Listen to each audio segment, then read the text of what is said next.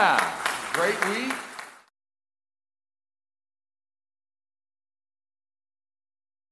And if you talk to the students, and some of you have kids or grandkids that went, they didn't talk much about any of what you saw there. What they talked about was those share times and worship times. And I've got a youth who went, and she was just, Dad, I've never felt God like that. You know, it's filled with the Holy Spirit. You wouldn't understand. You know, but thank you, BJ, for your love for those students, and thank you to those that went on that camp. And I'm thrilled what God's doing. And not really all across our education ministry, it's kind of an exciting time. I know we think back to school, wah, wah. But what an exciting time to pray for our students and to celebrate what God is doing.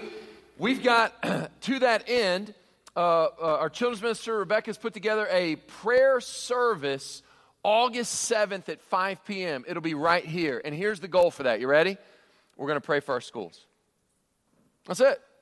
And we're going to pray for not only safety, but we're going to pray for God to move. We've got a lot of Christians who are salt and light in the school system. Our superintendent will be speaking at that. I'll be speaking at that. We want you to come. It'll be a little bit of speaking and a whole lot of praying. And we'll have prayer stations set up. And it won't be a long service, about an hour, but would love for you to come on Sunday. I can't think of a better use of a Sunday afternoon for an hour than come and pray over these students and teachers and bus drivers and faculty and staff and all that goes into making school happen. That's 2 weeks from now. Next Sunday, y'all, it's here. The edition and all the work that's gone into that new children's edition, it is ready. The students, there's a work day this afternoon to kind of move some final pieces in, and next Sunday, the students will be in that new space. So for any, yeah. So I wanted to have some sort of dedication. So next Sunday, 2 o'clock in the afternoon, let's meet in the fellowship hall. I don't know, probably be standing room only, but let's gather in there because the fellowship hall was also renovated. If you haven't seen, I want everybody to see that. Then we'll kind of walk through that new space together. So Sunday afternoon, let's dedicate that new space. And that is much to praise the Lord for. And the students will be moving into that. The children will be moving into that. Okay, well, if you've been with us, you know we're in a series I'm calling A Place in His Story, all about 1st and 2nd Samuel. And so if you want to be turning, we'll be in 1 Samuel chapter 24 today.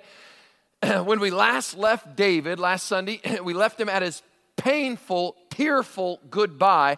And it was painful and tearful, not just because he's leaving his covenant friend, that best friend Jonathan, but now he knows his time is up. He is no longer welcome in the court of King Saul. And he has become a fugitive, a man on the run. He shows up in chapter 21 at this place called Nob, where there's this, apparently there's some sort of tabernacle and a bunch of priests, 85 priests, and the high priest Ahimelech. But remember, when he shows up, it's kind of funny if you want to go back later and read through 21, and we're going to be in 24 today, but 21, 22, and 23, you'll see Ahimelech and others have not yet got the memo that David is a wanted man. And so it's almost humorous, their interaction. David shows up, and Ahimelech's like, what are you doing here? You're part of the court of King Saul. And David's like, King Saul sent me on a mission that is so secret. He said not to pack any food or weapons. So do you have any food, by the way, or weapons? You remember this story? And the priest says, well, I got this showbread, but that's holy bread for the priest. And the priest's holy bread becomes David's daily bread. And then it's almost laughable at this point. He's like, yeah, and what about weaponry? To which Ahimelech's like, yeah, there's a sword here. It's the sword of Goliath. You put it here. And David has to be like, what? Huh, what a coincidence. Did I? Oh, okay. Well, you know, I'll go ahead and take that then. That's crazy that I would show up here where I stashed a sword. Anyway, Ahimelech doesn't know, he's innocent of all this, but Doeg the Edomite, who should give us chills, he hears all this, one of Saul's chief herdsmen. And so sure enough, as David, he makes his way, after a brief stint, you can read about that, it was crazy. Literally, he acted crazy in Gath, because you'd have to be crazy to go back to the hometown of Goliath. Anyway, after a brief stint in Philistia, Saul shows up at Nob and finds out Doeg the Edomite rats him out. And he says, Ahimelech and the priest help David. And Saul, here's your king of Israel. Here's the one who's supposed to be helping Israel, saving Israel, has put to death Ahimelech, all 85 priests, and in the town of Nob, every man, woman, child, infant, and animal. There's your king of Israel, mass murderer. Well, David, we know this because one escaped and tells David, joins David. David, meanwhile, makes his way to a cave, and word of Saul chasing him must have gotten out because if you read in chapter 22, David's mom and dad join him there, which is great. In the midst of all this, David sets his mom and dad up in Moab to be taken care of. Good old David, honoring Ma and Pa even while he's on the run as a fugitive. But the Bible describes all these folks that came to him. Everyone who was, it's a real ragtag bunch. Everyone who was in distress, everyone who was in debt. Basically, everybody who had nothing to lose under Saul's leadership are all flooding to David. It's just what David needs. Everyone who's in distress, everyone who's in debt, and everyone who is bitter in soul gathered to him. That's just what you want when you're a fugitive. Send me your bitter. That'll help me. And what about any riches? No, send me everyone who's in debt. So he became commander over them, and they were with him about 400 men. So David's in a tough place. He's a fugitive, but he's innocent. Now, I want you to ponder that for a second. He's a fugitive, but he's innocent. Think about it. If he was at war with Saul, it would almost be easier because then he could enact guerrilla warfare. He could strike back. But he has to fight for his life without fighting. Does that make sense? He's innocent. He's not going to take human life. He's not going to commit any crimes. And yet he has to be on the run. I wonder if you start to see how this applies to Christians. We don't fight with the world's weapons, and yet here we are in the world. And sometimes it can feel very unsettling. You got this fugitive, but he's innocent. It reminded me, this isn't very spiritual, but it reminded me of one of my favorite movies from the 90s called The Fugitive, starring Harrison Ford and Tommy Lee Jones. And it's this great movie because Tommy Lee Jones plays this U.S. Marshal who has to capture Dr. Richard Kimball, played by Harrison Ford. The problem is the viewer knows from the very opening scene, Harrison Ford's character is innocent. So he's running for his life, but while he's running for his life, on the escape, he also has to try to seek to prove his innocence. So he's innocent, but he can't fight. There's this great scene after the first escape. Tommy Lee Jones gathers everybody and says, "All right, listen up, ladies and gentlemen. Our fugitive has been on the run for 90 minutes. Average foot speed over uneven ground, barring injuries, is 4 miles an hour. That gives us a radius of 6 miles. What I want from each and every one of you is a hard target search of every gas station, residence, warehouse, farmhouse, hen house, outhouse, and doghouse in that area." That's a great line. So King Saul is out to hunt down every warehouse, farmhouse, hen house, outhouse, and doghouse. And that brings us to chapter 24. You may not be physically a fugitive from the law, but for anyone going through a season of testing, a dark time, there's a word for you. And so I'll give you today's outline. I'm calling it the test, the only way to pass the test, and the test results. Okay? So there's going to be your 3 points. The test, easy to remember, right? The test, the only way to pass the test, and the test results. The test, the only way to pass the test results. Let's start with the test.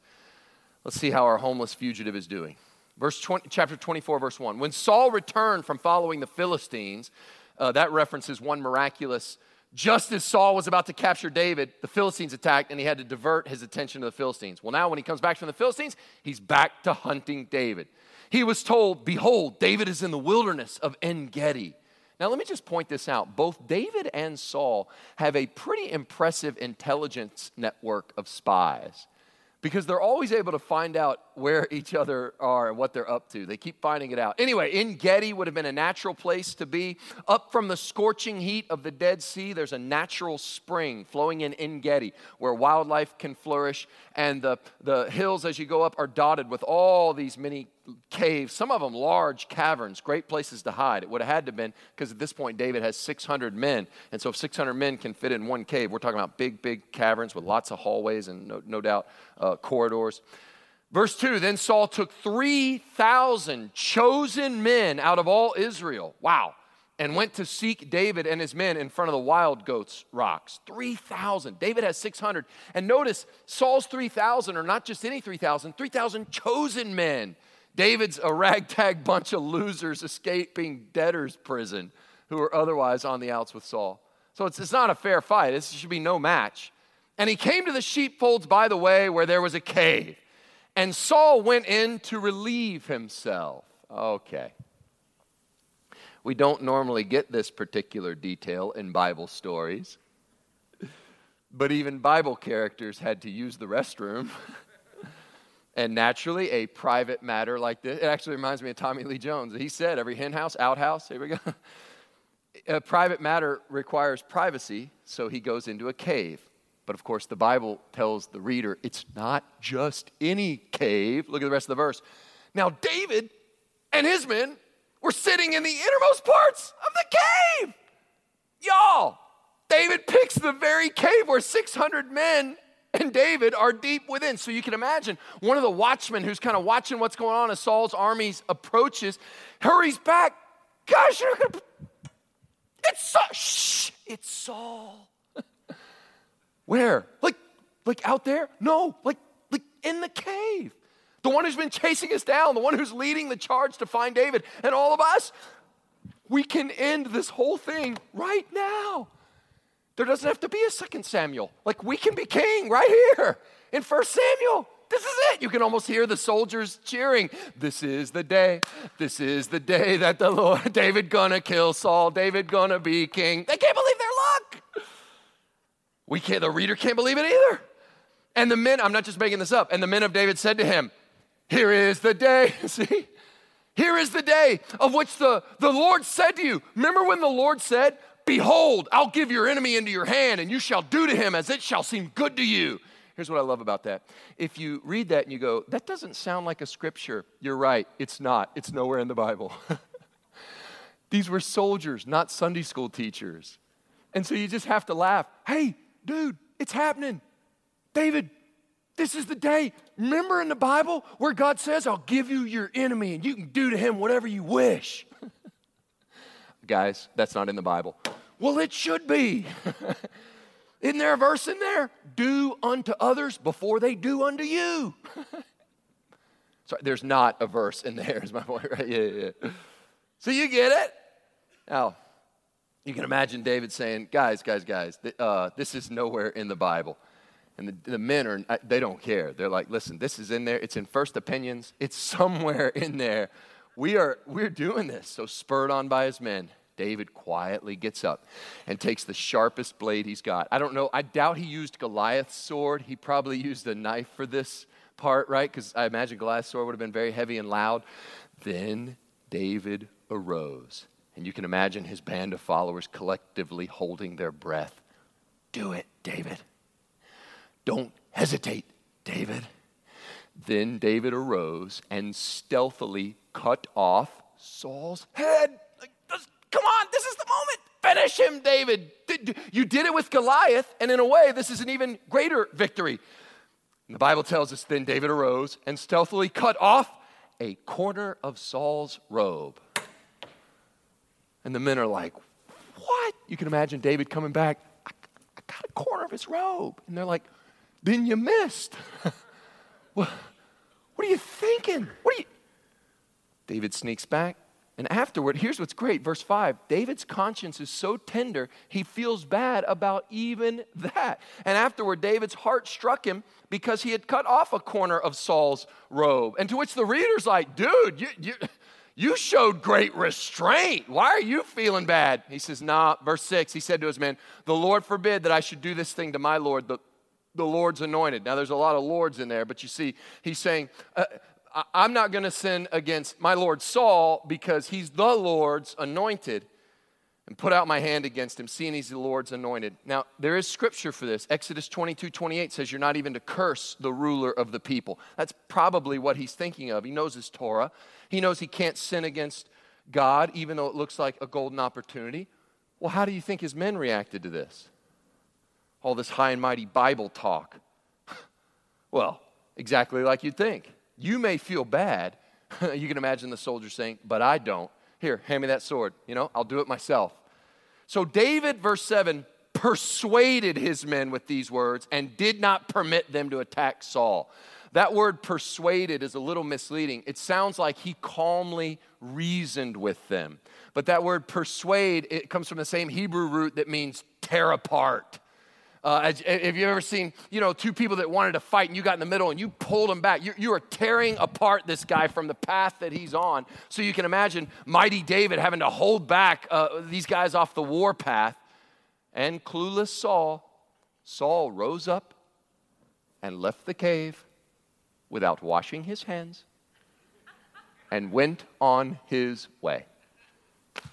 Had no idea he was protected by the man of God. Now, why do I keep referring to this section as the test? The test. This was a test for David. Sometimes God will allow his servants these opportunities to reveal what is the state of your heart.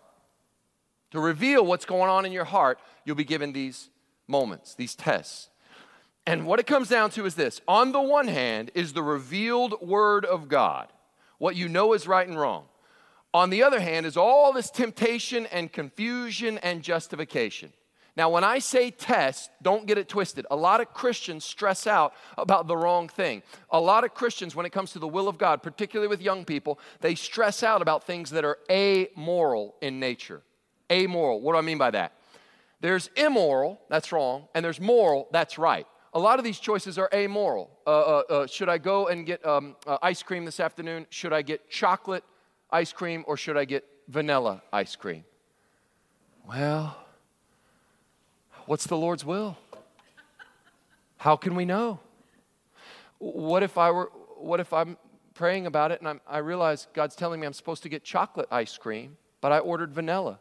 And what if I had gotten chocolate and they were out of chocolate and they had to go to the back, and while they were going to the back, they gave me enough time, someone came up to me and said, I'm lost and need to be saved, and because you chose chocolate ice cream, right? People lose their mind over this stuff. So when it comes to chocolate ice cream or vanilla, God doesn't care. And I know you're not used to hearing preachers say that, but there are some decisions where there's no need to stress out about that. I think God cares maybe if we eat too much and become gluttons, or if there's someone who is poor and in need of food and we don't help them. These are the things God cares about. Does that make sense? And so you have young people all focused on where they're going in life. And I always, Alabama or Auburn. This is not a moral decision. I realize for some of you it may be. That's fair. Maybe a bad example. But you get my point. And what I want to encourage young people is God is much less concerned about where than who. Who's going to be your Lord? Who will you serve? How will you live your life, right? So there's these moral decisions. That's what we're dealing with here. Now, obviously, if God speaks to you plainly and says, choose a particular flavor of ice cream, then by all means, go with that. But my point is, when we say test, I want us to all understand we're talking about the same thing. These are moments when God's clearly revealed this way is the right way, but this way sure would be more expeditious. This way sure would be faster. This way sure would be a shortcut. And I know God's word says this, but think about it. It would not have been hard to justify the slaying of Saul. The king was guilty and deserved to die, if for nothing else, the mass murder that happened back at Nob. Removing Saul might lead to a national revival. And after all, David was the anointed king, wasn't he? What's the harm in sort of moving up God's timetable a little bit? David realized he stood at the crossroads, at a critical turning point in his life at this cave. God had promised him the throne, but would he take it in merciless blood, slaying with his own hand the Lord's anointed and putting that bloody crown on his own head? Whether he would one day reign was never in doubt, but how he would reign and what kind of kingdom his leadership would produce was at stake in that dark cave in En-Gedi. Listen to the words of A.W. Pink on this moment. He writes, "One stroke of the sword and he steps into a throne. Farewell to poverty. Farewell to the life of a hunted goat. Reproaches, sneers, defeat would all cease. Adulations, triumphs, and riches would be his. But they would be his at the sacrifice of faith. No, not even a throne at that price is worth it. Faith will wait." Let me say it this way. David knew. The Lord's will must be achieved the Lord's way. The Lord's will must be achieved the Lord's way. If that is too figurative language. Let me put it concretely. An opportunity is not an opportunity if you must compromise integrity. See? An opportunity is not an opportunity if you must compromise integrity. Why? The Lord's will must be achieved the Lord's way. So David faced this test. Again, I go back to some people, but there was an open door. Didn't God provide an open door? Be careful with that open door stuff. Be careful with that open door. There's lots of open doors, right? And sometimes we can achieve sinful means by going through what appears to us an open door. Let's go by God's revealed will, not always circumstances. After all, Jonah was told, go and preach to the Ninevites. And when he got down to the boats, one was heading toward Nineveh. And what's this? There's a ship bound for Tarshish, the opposite direction. And it's leaving in 5 minutes. What do you know? An open door. Yeah, it's an open door to go be disobedient. So God's revealed word. That's what we know that faces that test. Now, David faced the test. I would like to point out that really chapters 24, 25, and 26 all hang together like the cheese on your pizza. They all hang together. and they must sort of be kept in your mind together. But these three, they're three tests.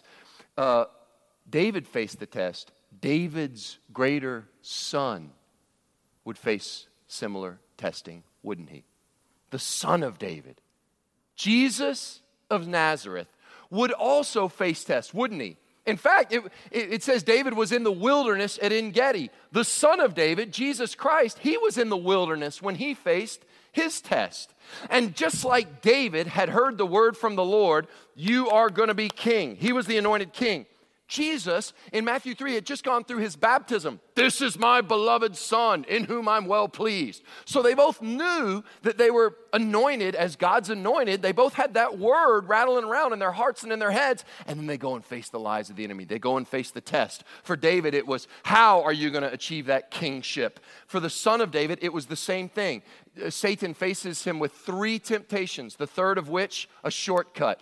All these kingdoms I will give to you, if what? If you will but bow down and worship me. David's temptation in many ways is like the Son of David's temptation. Would they remember in the darkness of that testing, would they remember in the dark what God had told them in the light? That's a good word, by the way, for youth returning from youth camp who've been on a spiritual high. Now that you're back among your peers, in your homes, and back to summer life, can you remember in the dark what God told you in the light? You're going to be king. Satan said to Jesus, look, you're going to be king. Technically, in a perverse way, the devil was offering to Jesus what he knew God had promised him, but Jesus knew the Lord's will must be achieved the Lord's way. So that's David, the Son of David, and I hope you see how this applies to you. An opportunity is not an opportunity if you have to compromise integrity. The temptation is going to be to shortcut. Well, I could get what I need. I am one little lie. It's a little lie. Nobody would know. It's no big deal. I'm one little lie away from getting what I want in a faster way. One underhanded comment. I tear one person down and then I'll get where I need to be. I think of single people who God's standards for sexual integrity are complete faithfulness in marriage and complete purity in singleness. But who knows when that could be? Couldn't I shortcut that a little bit? The examples are plentiful. Don't do it. It's a test. In all these cases, the test is to shortcut. I get at the risk of a really bad pun, I guess you could say the title of the sermon is Don't Cut Corners. But that's the test. Now, if you're still with me, I hope that the natural question that arises in your mind is, okay, yes, that's the test. Here's God's revealed word, and here's this moral decision, and yet this would be the shortcut. Here's the test. Okay, but how? How do I keep integrity? How do I pass these tests of character? The test, I told you the second point, the only way to pass the test. The only way to pass the test. Let's go back to verse 8. Not only does David spare Saul's life, he confronts him. Look at verse 8. Afterward, David also arose and went out of the cave. It's a pretty bold move. And he called after Saul, "My lord the king." And when Saul looked behind him, David bowed with his face to the earth and paid homage. And David said to Saul, why do you listen to the words of men who say, behold, David seeks your harm? Now here, David is being incredibly generous to Saul because he is attributing Saul's bad behavior to taking bad advice. Saul, you must be getting some really bad advice. Why are you listening to all these dreadful people that are telling you this? Everybody knows the people around Saul are actually telling him the opposite. David hadn't done you any wrong. You need to lay off David. It's Saul and his own wickedness that's chasing David. But David extending an olive branch. See that? Always the grace, no, it's probably not you, Saul. You're probably not a deranged psychopath. You're probably just getting some bad advice. See what he does? He's being generous, he's being gracious. Behold, this day your eyes have seen how the Lord gave you today into my hand in the cave. And he didn't see it. His eyes probably hadn't adjusted from the bright sun in the cave. That's the point. And some told me to kill you, but I spared you. In other words, I've been the victim of some bad advice myself earlier today. You can hear the men like, amen. I said, I will not put out my hand against my Lord, for he's the Lord's anointed. And here's, of course, the fateful moment. See, my father, see the corner of your robe in my hand? You can imagine Saul grabbing his robe. For by the fact that I cut off the corner of your robe and didn't kill you, you may know and see there's no wrong or treason in my hands. I have not sinned against you, though you hunt my life to take it. Here it comes. The only way to pass the test. He doesn't say, now be kind to me and I'll trust in your kindness, or call off this hunt and I'll be safe. He appeals somewhere else, or more accurately, someone else. Verse 12, may the Lord judge between me and you. May the Lord avenge me against you, but my hand shall not be against you. As the proverb of the ancient says, out of the wicked comes wickedness, but my hand shall not be against you. In other words, if I had had a wicked heart, Jesus says something very similar. Out of the abundance of the heart, the mouth speaks. He said, look, if I'd had a wicked heart, I would have done wickedly. But you can see, it's not in my heart to hurt you. I don't have a wicked heart towards you. And besides, I would not harm you, and I could not. You have 3,000 special forces. I got 600 losers. To which they're like, hey. Sorry, no offense, guys. But verse 14, what are you doing? After whom has the king of Israel come out? After whom do you pursue? After a dead dog. And he thinks about it. I'm about as harmful to you as a dead dog. In fact, I'm after a flea. I'm as harmful to you, King Saul, as the flea is on a dead dog. But his main point, he repeats in verse 15. May the Lord, therefore, be judge and give sentence between me and you, and see to it, and plead my cause, and deliver me from your hand. There it is. Listen carefully. The only way to pass the test is trust. The only way to pass the test is trust. You've got bitterness. You can't seem to get over it. You've got a lack of forgiveness in your heart. You've got this test. You know you need to do this thing. You know there's a lot of shortcuts being offered to you. Will you trust? That's what it comes down to. Will David trust in the Lord? He has active confidence in Yahweh's justice. Can you leave the matter in God's hands?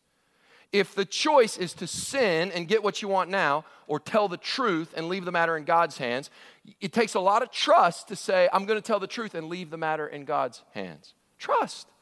Listen, you will always hold back in your obedience to God. You'll always hold back in your integrity until you trust Him. Do you know why people break their integrity?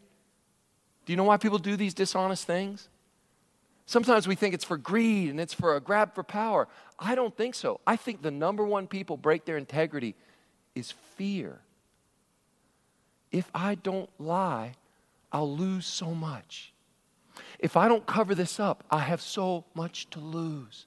I can't risk that. I can't risk forgiving that person. I can't risk being reconciled with this person. I've got too much to lose. Integrity, fear. Here's David running for his life who has so much to lose. And when you have so much to lose, what you need is someone to trust. Well, I can tell the truth because even if I lose everything, I won't lose you, Lord. I can be faithful and pure until marriage. Why? Because no matter what the world says, I can trust your ways, oh God. I don't have to lie and cover up. Why? My reputation is in your hands, oh Lord. I don't have to, be prideful or greedy or lust or steal. Why? It's you, God. I trust you. We have a pretty cool proof of this. You don't always get this, but when you read through a Bible story, sometimes you think, what was this character thinking? Wouldn't it be cool to know what was David thinking in this moment? This is one of the rare moments where we actually get to see what David was thinking. because he wrote not only one, he wrote 2 songs about this moment. They're called Psalms, Psalm 57 and Psalm 142, and he titled it. Look at Psalm 57, for example. You can turn there if you want, but look, to the choir master, according to Do Not Destroy, a miktam of David. Chuck, next Sunday, will you lead us in a miktam? Whatever that is, we don't know. Anyway, do not destroy. Look at the context. When he fled from Saul in the cave, David is saying, this is what was going through my head. This is the song I wrote. This is, you heard of mountain music. This is cave music. And he wrote, and you can imagine, think about this moment. He wrote, be merciful to me, O God, be merciful to me, for in you my soul takes refuge. In the shadow of your wings I will take refuge till the storms of destruction pass by. Don't you see the trust? Most people would say, I'm in a cave. My refuge is this cave. David says, a cave is no refuge. Cave might just as easily become a trap. No, my refuge is not in a where, it's in a who. David, in a strong cave, says, no. My refuge is God. You may be in a strong financial situation. You may be in a good family. You may be in a good place. Your refuge is not in any of these things. It's in the Lord. I cry out to God Most High, to God who fulfills his purpose for me. And what is that purpose? Anointed king. And he's remembering in the dark what was told him in the light. He will send from heaven and save me. He will put to shame him who tramples on me. I'd say he did that, wouldn't you? He will put to shame. The people who are after me are going to be put to shame. There is nothing more shameful than your near murder bathroom break. They literally happened.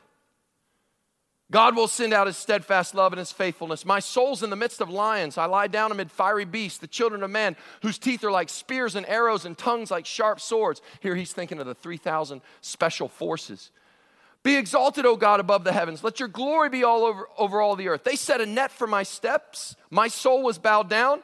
They dug a pit in my way, but they've fallen into it themselves. Again, They chase me up into these caves and think they've got me, but it's in the cave that actually they fell into their own trap.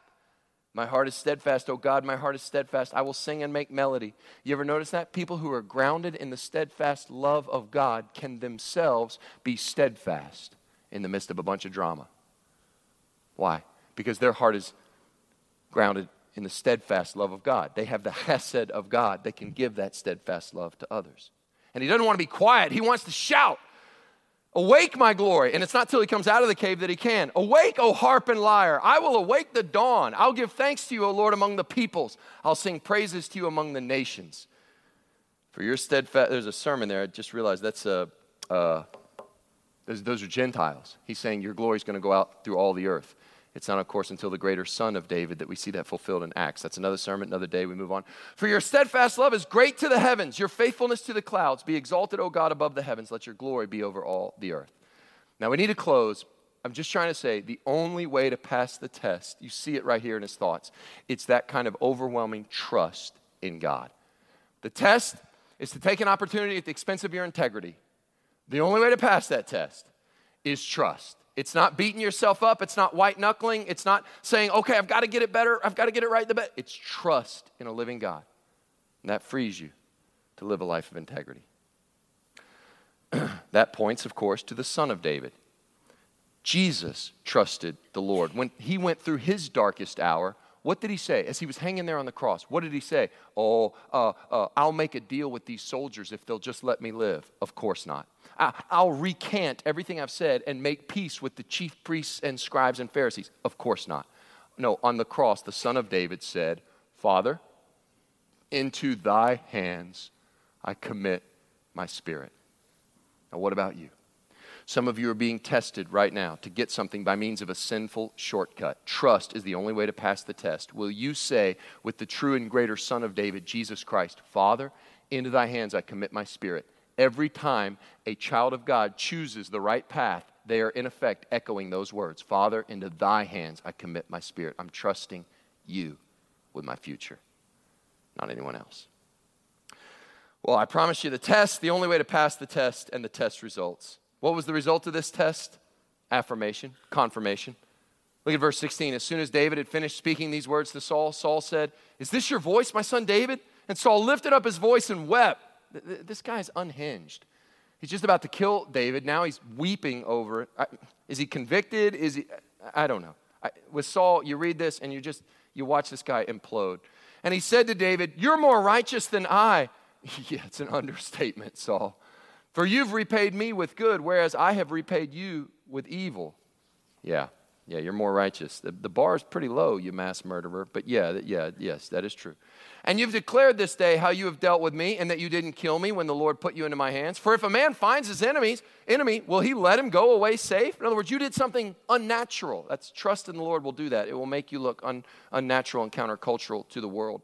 "So may the Lord reward you with good for what you've done to me this day." And here he gets that affirmation. This is the results of the test. That affirmation, that confirmation from the Lord. "And now," verse 20, "behold, I know that you shall surely be king, and that the kingdom of Israel shall be established in your hand." And everyone gets to hear this, from Saul no less. And David gets that affirmation. Weary David gets that encouragement. God will see him through. And then Saul ends by saying something it's almost pitiful. "Swear to me, therefore, by the Lord, that you will not cut off my offspring after me, and that you will not destroy my name out of my father's house." Seriously, after all you've done and tried to erase me, you want grace? What did David say? We know what David said. Because he trusts God. He swore this to Saul. Now, he trusts God. Just because he swore that to Saul doesn't mean he trusts Saul. So the story doesn't end with David going back with Saul. No. Then Saul went home, but David and his men went up to the stronghold. Very good. David's test results. Confirmation. Affirmation. I'm going to ask the musicians to come and lead us in a time of response. Now, if you are a savvy listener, you have noticed that in each of these 3 points, I've tried to break it down and show how David applies to David, applies to the son of David, and applies to you.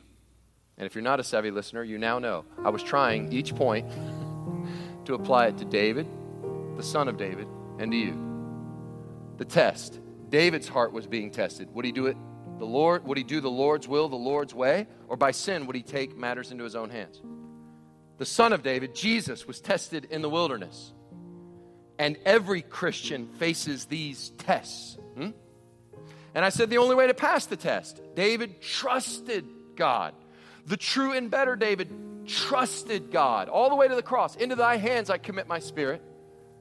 And you, every Christian, what about you? Will you trust God with your reputation? Will you trust God with your life? Will you trust him with your future? And now we've come to the test results. David received that affirmation. What about the son of David? Here's where things are different.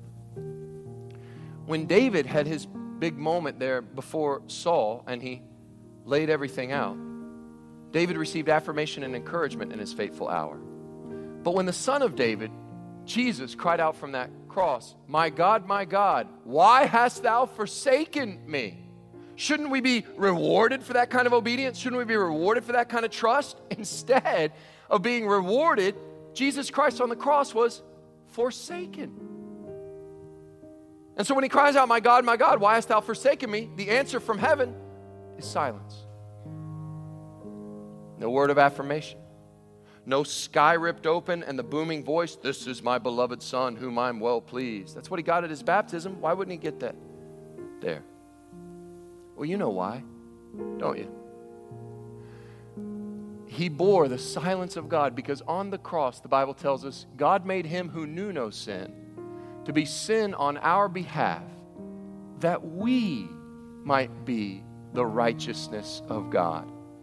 The son of David from the cross heard no affirmation, heard no, "This is my beloved son." He received the silence that we sinners deserve so that we could receive the benediction that Jesus deserved.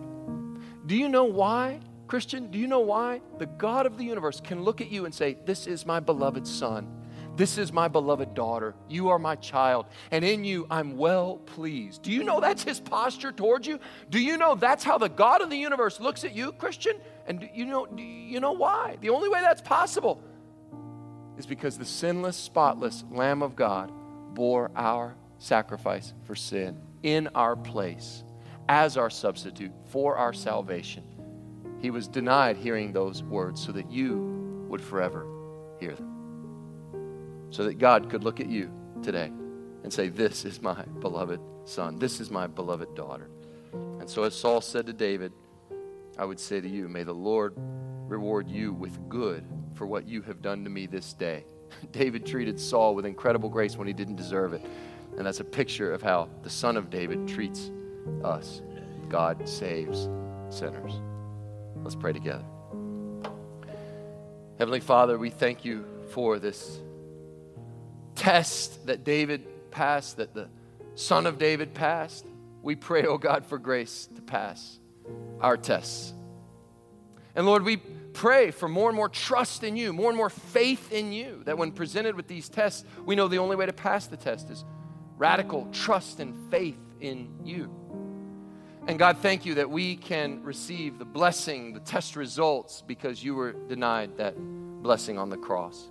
And thank you that we who would love to be like David every time find ourselves often more like Saul than David, recipients of a grace that we certainly didn't deserve or earn. So God, grant to us to walk humbly with you this week, trusting in you to pass these tests. We pray this in Jesus' name. Amen.